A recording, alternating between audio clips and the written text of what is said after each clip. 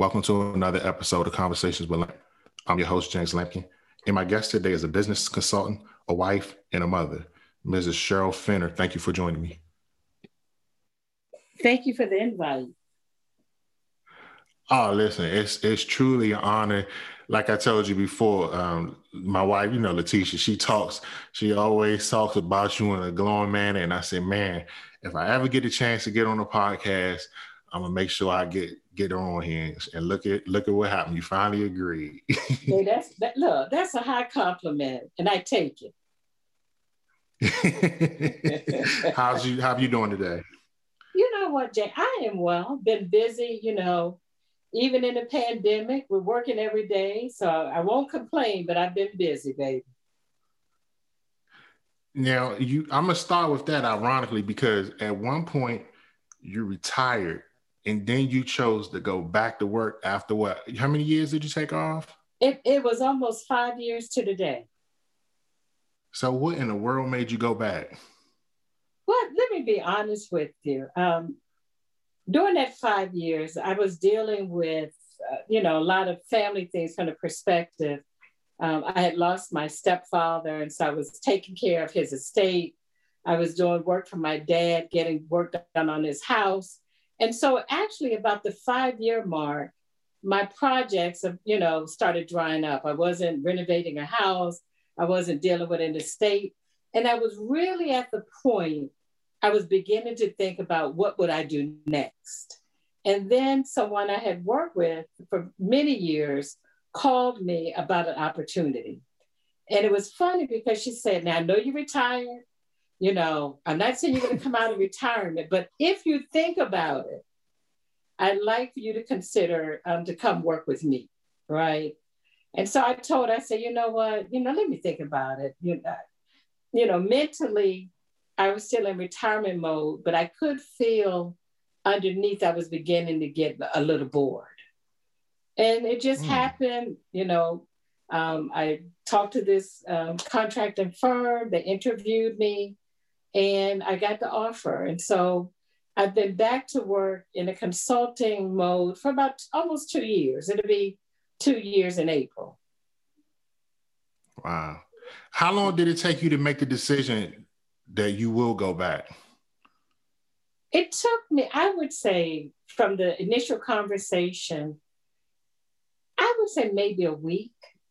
Because what I thought, one thing about me, I didn't want to commit and not be serious about providing excellence. I didn't want to go in, half out, maybe I will, maybe I won't.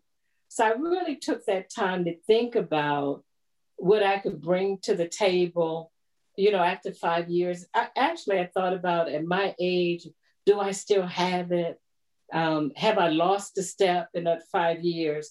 But at the end of the day, I said, why not? Let me do the interview. Let me understand the position. And if they want me, I'd be willing to work. And if they had said, no, you don't meet the requirements, I would have just stayed in retirement. So to me, it was a win-win on both sides. It's okay because I'm glad you mentioned age, because I think most people have an age where they want to retire, and you had hit that point, but you said you was getting bored. Did it ever cross your mind to say, you know what? I know I don't want to go. I know I don't want to be bored, but I really don't want to go back to work just because I feel like I'm starting over. No, it didn't. It didn't, because like I said, once I made up my mind, I knew I could do it, right? One thing about age, you learn a lot about yourself. And when you're younger, we tend to have a lot of self-doubt. And in that moment, I did doubt myself about whether I could bring my A game. But again, once I committed to it, I just thought, you know what? I'm going to give it my best. I'm going to bring whatever I have to offer. And that's what I did. It's funny, James, because they often say, well, Miss Cheryl, what is it you don't know? And I said, baby, I don't know a lot, but I know what I know. I don't know a whole lot, but what I know, I know. So that has really worked to my advantage, You know how I want some to talk people, I know a about your. whole lot. Go ahead, James. I'm I'm sorry. sorry. No, you're fine. I wanted to talk about your education. Where did you go to college? Actually, I went to University of Maryland, College Park, graduated in 1980, and then went to work soon after that. But, you know, I grew up in the Annapolis area. And so Maryland was kind of I won't say a safe school, but it was a school that I knew my mother could afford. You know, when all else failed, being an in-state student, I knew that if I put my mind to it, I could get into Maryland. Okay. And so I went for I did my 4 years. I got my undergraduate from Maryland. What was your experience like there? Well, it's interesting. I have a lot of regard for Maryland. You know, when I came in, there was some racial tension going on. And when I was telling I was on a panel today, and I was telling young people, if you think about it, I got admitted to Maryland in 1976. The first African-American was admitted to Maryland in 1955. And I say that to say, if you really think about it, you're only talking 21 years between the time the first African-American was admitted to Maryland and when I came in as a freshman. And so during that time, you know, there was still some tension around Blacks being admitted. You know, we had Upward Bound. We had programs to recruit more Black students. And yet the whites were not all embracing. I won't say all of them were against us, but we had to create our own community. Thus, you find that Blacks who went to Maryland during that time really did become close. You know, we did join sororities and fraternities because that was our way of building our social network. And it was also survival. You know, we would go to class. If you couldn't get there, I'd take the notes. And so really, in some aspect, it was also how we survived during that time.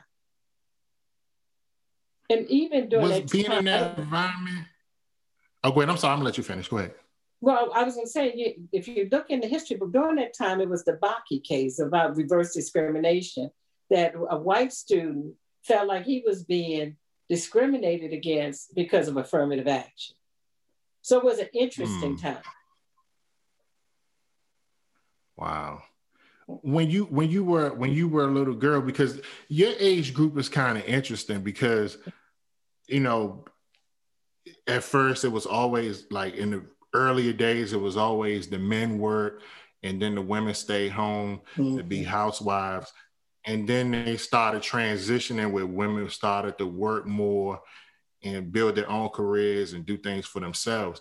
So when you were growing up, did you envision yourself going to college? You know, I did. I really did. Now, to your point, my dad was in the military and my mom was a stay-at-home mom, but my parents divorced when I was 13 and it was 5 of us. And so after we lived in California during that time. And then after they divorced, we moved back to Maryland. And think about it. Here's my mother, couldn't have been no more than 27, 28 at the most, with 5 kids, newly divorced. And at that time, to be honest, James, she didn't even have a high school diploma. Wow. She and my dad met in high school. You know, they got married. He went in the military. And you know, for those years, her thing was, you know, I'm traveling with my husband and I'm raising my kids. And so by the time she divorced, she was still a young woman. I mean, she was divorced probably about 37, 38, you know, with 5 kids. And so when my parents divorced, my mother worked 2 full-time jobs for over 25 years to raise us. Wow. So she would go to work at Heck Company, come home, sleep a few hours, and go to work at, I forget, it was a home for children with disabilities. And so really young, I liked school, but in seeing how hard my mother worked, I knew if I wanted to have a good lifestyle, I needed to work and I needed to go to college. And so early on, I knew I was going to work hard to get into school. Wow. What did you want to be when you were young? What did you dream of being? When I was young, to be honest, I thought I was going to be a teacher. I started babysitting for money real young. I was about 10 when I got my first gig because everybody in the neighborhood said I was old. I was an old soul and I was dependable. So during the summer, I had to babysit two kids who weren't much younger than me. So I thought I was going to be a teacher. And then by the time I started thinking about college, I was going to go into social work. And so when I was in school at Maryland, my background, it was family and community studies, which was really kind of an offshoot of social work, child development. And so that's what my degree is in. Yet I never worked in social work. I never got a job in social work.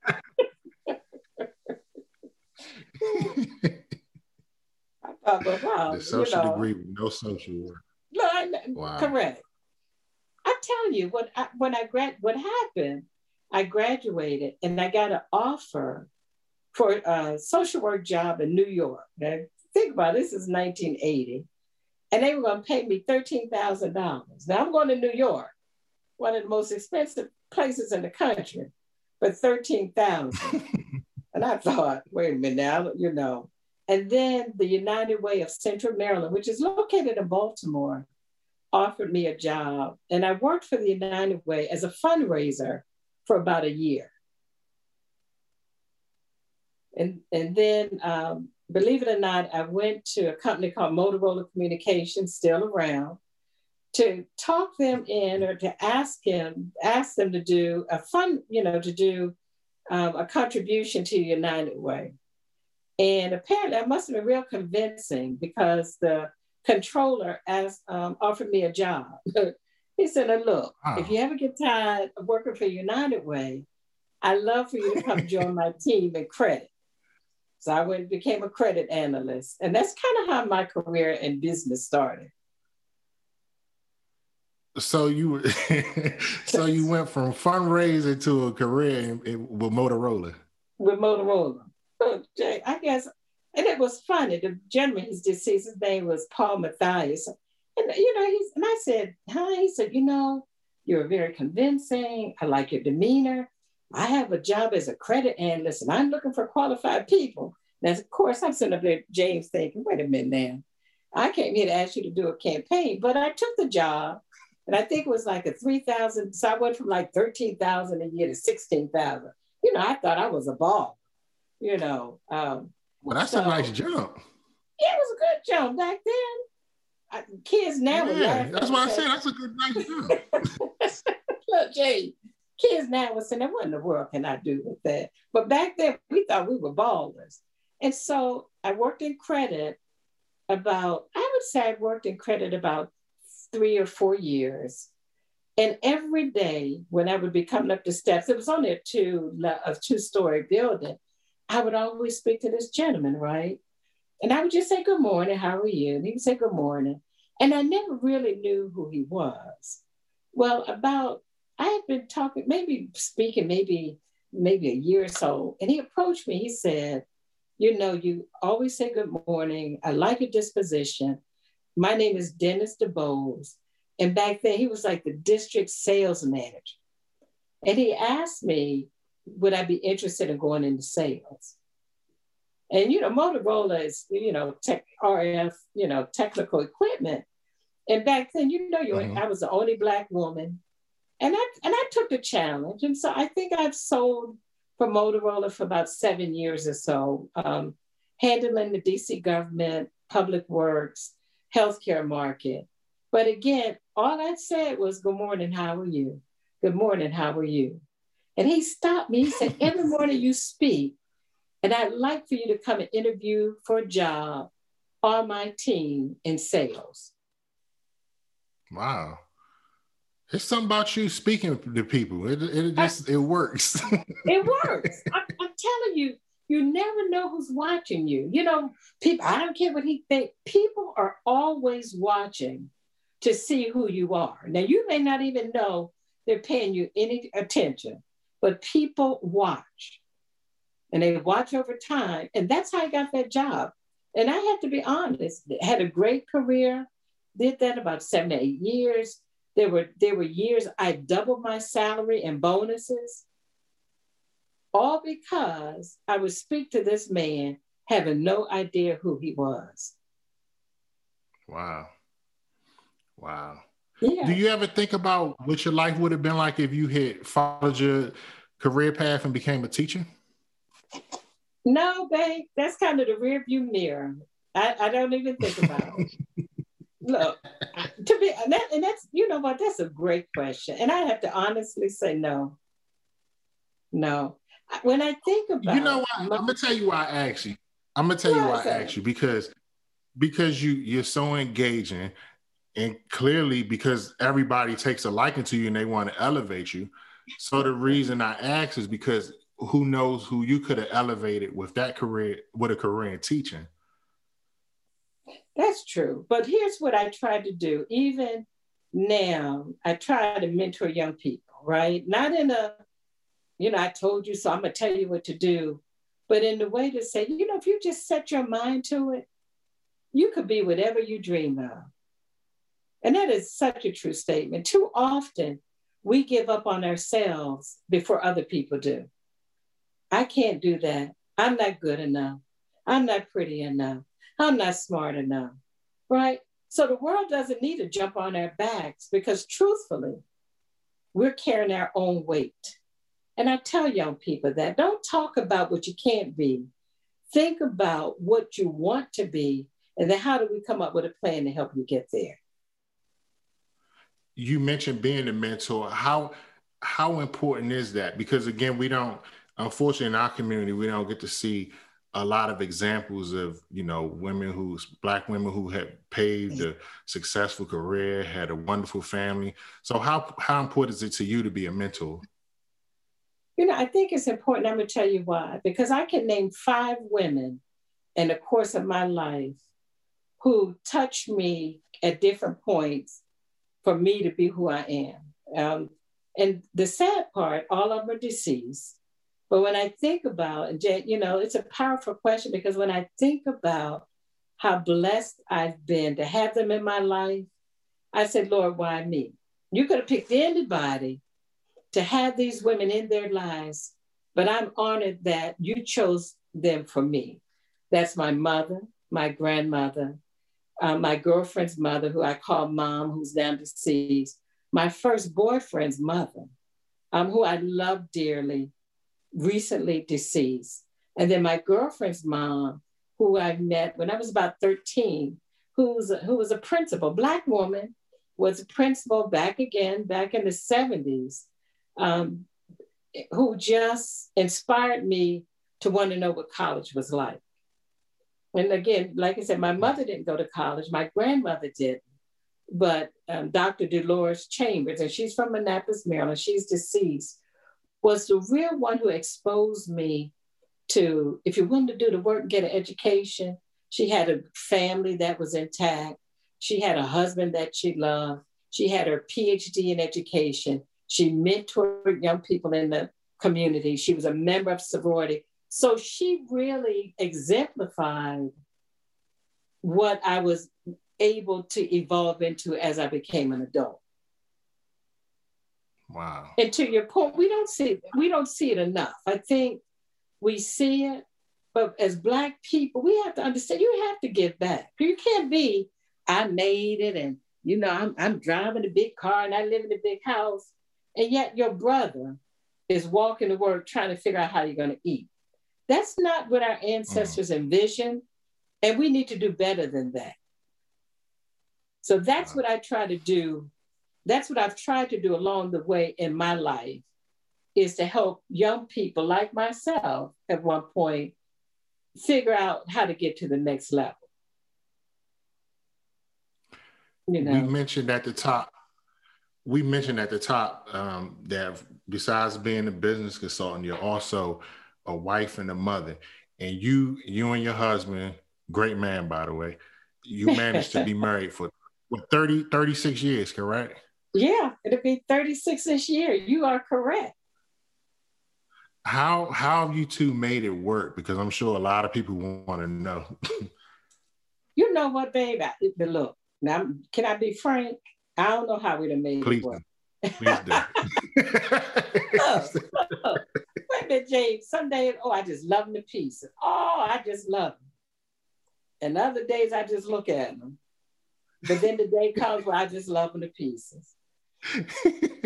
So, but we made it work because I think we do complement each other. You know, my husband is very successful. He's also a man, Black man who has had a great career, still successful, still in corporate America. And I think we've made it work because we accepted each other for who we are. I call my husband, he's a little high strung. Now, you know, Uncle Greg, he's a little high strung. And I tend to be a little more laid back. And so we just balance each other. You know, wow. I don't like to argue. And, you know, I tell people my parents divorced, and yet we didn't see them argue. So it was kind of like, wait a minute, y'all getting a divorce? You know, you headed to the courthouse. But I didn't grow up with a lot of arguing and cursing and drama. And so for me, I don't like yelling. My kids will tell you, I don't like yelling, but when I tell you to do something, I mean it. And so, you know, it's one of those things. And even with my husband, when I get mad, I just get quiet, right? Because what I don't want to do is say something that's so hurtful, we can't recover from it. And we have to think about that. That person that we're angry with, they're still human, right? So sometimes I'm gonna have to keep that in mind. Come on now, because you can't take you. As soon as those words come out, you say, "Lord, I wish I'd have never said it." So think about that. Yeah. Even in your anger, think about you don't want to do anything to hurt the spirit of the other person, right? And then you got to laugh. Why are you mad? Some of that foolishness you thinking, why am I mad about something so foolish? So you have to get to know who you are and you're triggered. Now my kids will tell you, they don't have I don't believe in all that hollering and screaming, but I'm gonna give you a look and a tone that you know I mean business. And that's just who I am. That's just who I am.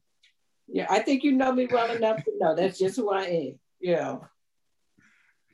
I haven't been fortunate for me. I haven't seen that side. It's always the smiles and the laugh. So that's my kid. I want to keep it that way. I have to tell you a story. My daughter will die, but I'm gonna tell it anyway. When you talk about how you discipline, my husband had a cousin who was killed in a car accident, very, very young guy, killed in a car with some friends. Friends were driving. He was in the back seat. He lost his life. He hadn't even turned 18. So for my husband, that memory has stayed with him all his life, right? Just the trauma to the family, what it meant.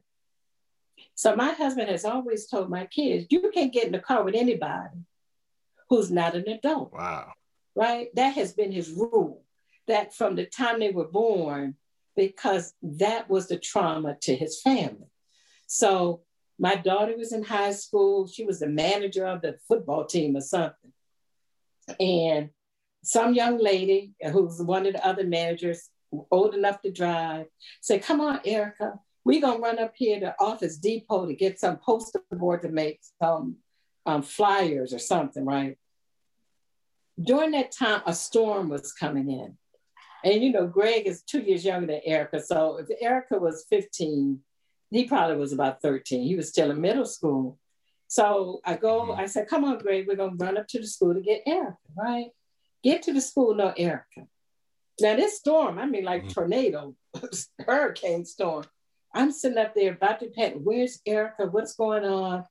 Greg, you know, Mr. Fenner, he's out of town. Here comes Miss Erica. Oh, she drives up like nothing. You know, oh, Mom, we went to the store. So she's telling me the story. You know, me and Caitlin went to the store and we had get poster board. I said, okay, get in the car, right? So she get in the car, she get home. I said, now, you know, I'm gonna have to tell your father, because what is his cardinal rule? That you don't get in the car with anybody who's under 18 without permission, right? Oh, Mom, I can't believe you're gonna tell Dad. Oh, I can't, he's gonna make me quit being a manager. She said, so don't tell him. I said, now, Erica, I have to tell your father because you know you broke the rule. Oh, she cried, boo-hoo. She was just devastated. So I said, Luce, I call her Luce. I said, Erica, you know when you got in that car that you were wrong, didn't you? Yeah, Mom. I said, but you got in there anyway, didn't you? Yeah, Mom. I said, so why shouldn't I tell Dad when you knew what you were doing was wrong? Because he's going to make me quit. I said, but that's the price you paid for making a bad decision. Sure enough, I told her father, and she had to quit being the manager of the football team the next day. I say that to say, you got to be willing to pay the price for the decisions you make. And ask yourself, is the price or the penalty worth the infraction? Think about that. So I go back to relationships.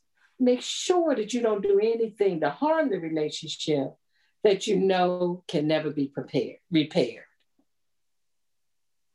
But there's a price for everything you do. Everything you do, you got to be willing to pay the price. Now you mentioned your kids. You had two excellent kids, Greg and Erica. And they're both gone on to be successful. They have great careers. So seeing their success and knowing how you've raised them, what is the feeling you and Mr. Fenner had when you see your kids, you know, they doing all these successful things, and you know you had a hand in that, the way you raised them. So how does that make you two feel? I think I feel vindicated as a parent, right? That the decisions we made for them were the right decision. Now, they didn't always agree with them because, you know, I didn't allow them to go and just spend the night over anybody's house. I'm very proud of them. But what I'm most proud of, you know, not just their education, their jobs, who they are as people, right? That they have a caring heart. They empathize with other folks and other people. And they're very generous. They are really very generous young people. And I say that Erica's very involved in the church. They're involved with mentoring young people. As you know, my son is a coach sports fanatic, but he's always pouring in the young men to do better. And so out of all their accomplishments, I'm just really proud of the people and the humanistic side of who they are.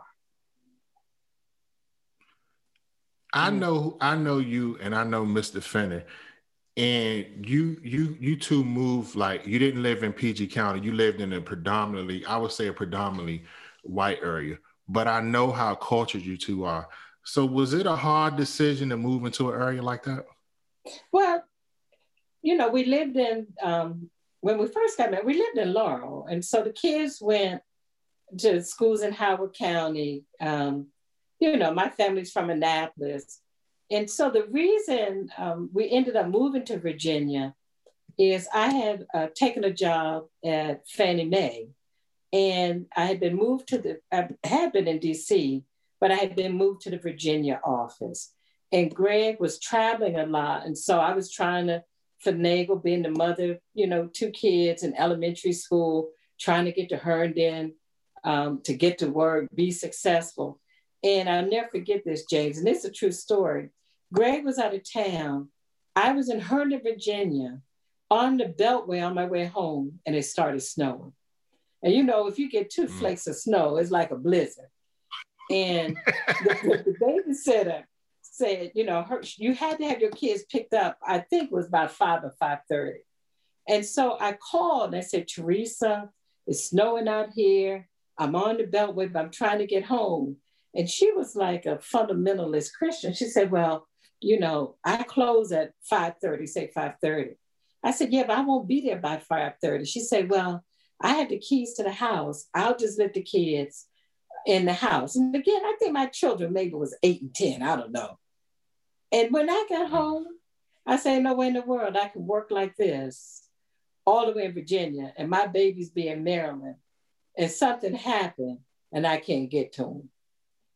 And so that was probably the catalyst to say, okay, if I'm gonna be working in Maryland, Greg, all you need to just be near an airport because we normally flying out of Reagan, Dulles. And he said, look, all I need is access to an airport. I can live anywhere. And so Greg's brother, Greg's sister and her husband, Daryl and Jewel had already moved out here. His other brother, his wife moved here. And then I decided, you know what? I need this good paying job. So I'm gonna find us a house in Virginia. And that's how we ended up in Ashburn. So the demographics didn't concern you?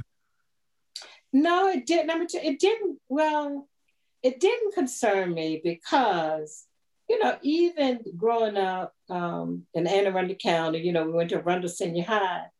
We were accustomed to being around white people. So that wasn't like, we the only Black folks in the sea of whiteness. No, we kind of grew up in that culture. So it didn't really concern me. One, because these kids got some real Black parents, right? And parenting starts at home about who you are and how you see yourself. And so we knew our Blackness, and we knew our Blackness we would carry into how we raise our children. So no, that really didn't bother us. Mm-mm. We still went to Black church. Go ahead.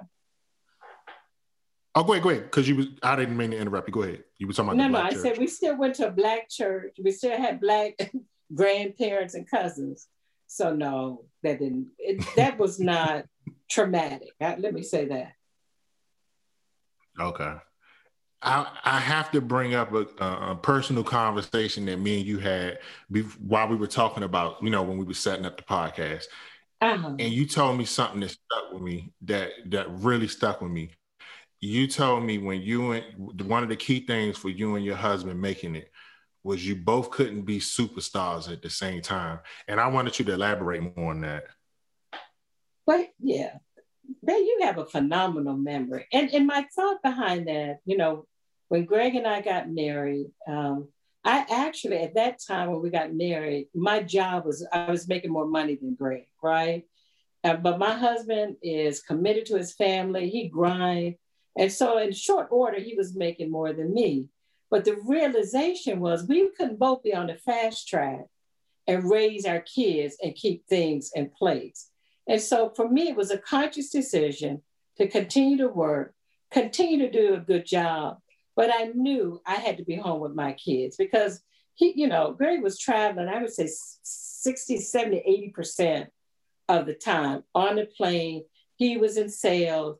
He had the territories on the East Coast, and you just couldn't do it. Somebody had to keep an eye on what was going on at home. And what resonated with me, I have girlfriends who are very, very successful, moved up in a corporate ladder, but there's a price you pay on the personal side. You know what I mean? And it wasn't that important for both of us to be superstars and to the cost of being my children and having their parents and us being at the PTA and being involved. So knowing how much he had to travel, I was the one who took the lead in keeping the house together. Being there for the kids, doing the concerts. Now, he was a hands-on dad when he could, but the job required him to be away, to be traveling. And for 2 years, he lived in Pennsylvania while we lived here in Virginia. Wow. Because that's what the job required. Sometimes you got to just be willing to sacrifice. Somebody has to be willing to say, I'm okay with your success. You go do you, boo. Whatever success you can bring in, and I'll keep the train on the track. Not that you stop grinding, you just understand for that season, here's the role you have to play to keep the family whole. Wow. I remember that because it was one of the most important statements that I've ever heard. And I wanted to make sure anybody listening to this podcast got a chance to hear that. Okay. James, love go ahead, I'm sorry. Love is a interesting thing, right? And as much as we talk about it, we don't really understand it. Love is complex. And I say it's complex because you and I can be in love today. I can be mad at you tomorrow, but that shouldn't negate the love I have for you. And I think in this fairy tale world we live in, people don't understand, even in marriages where you have a lot of love, does not mean you're not going to hit a valley at some point.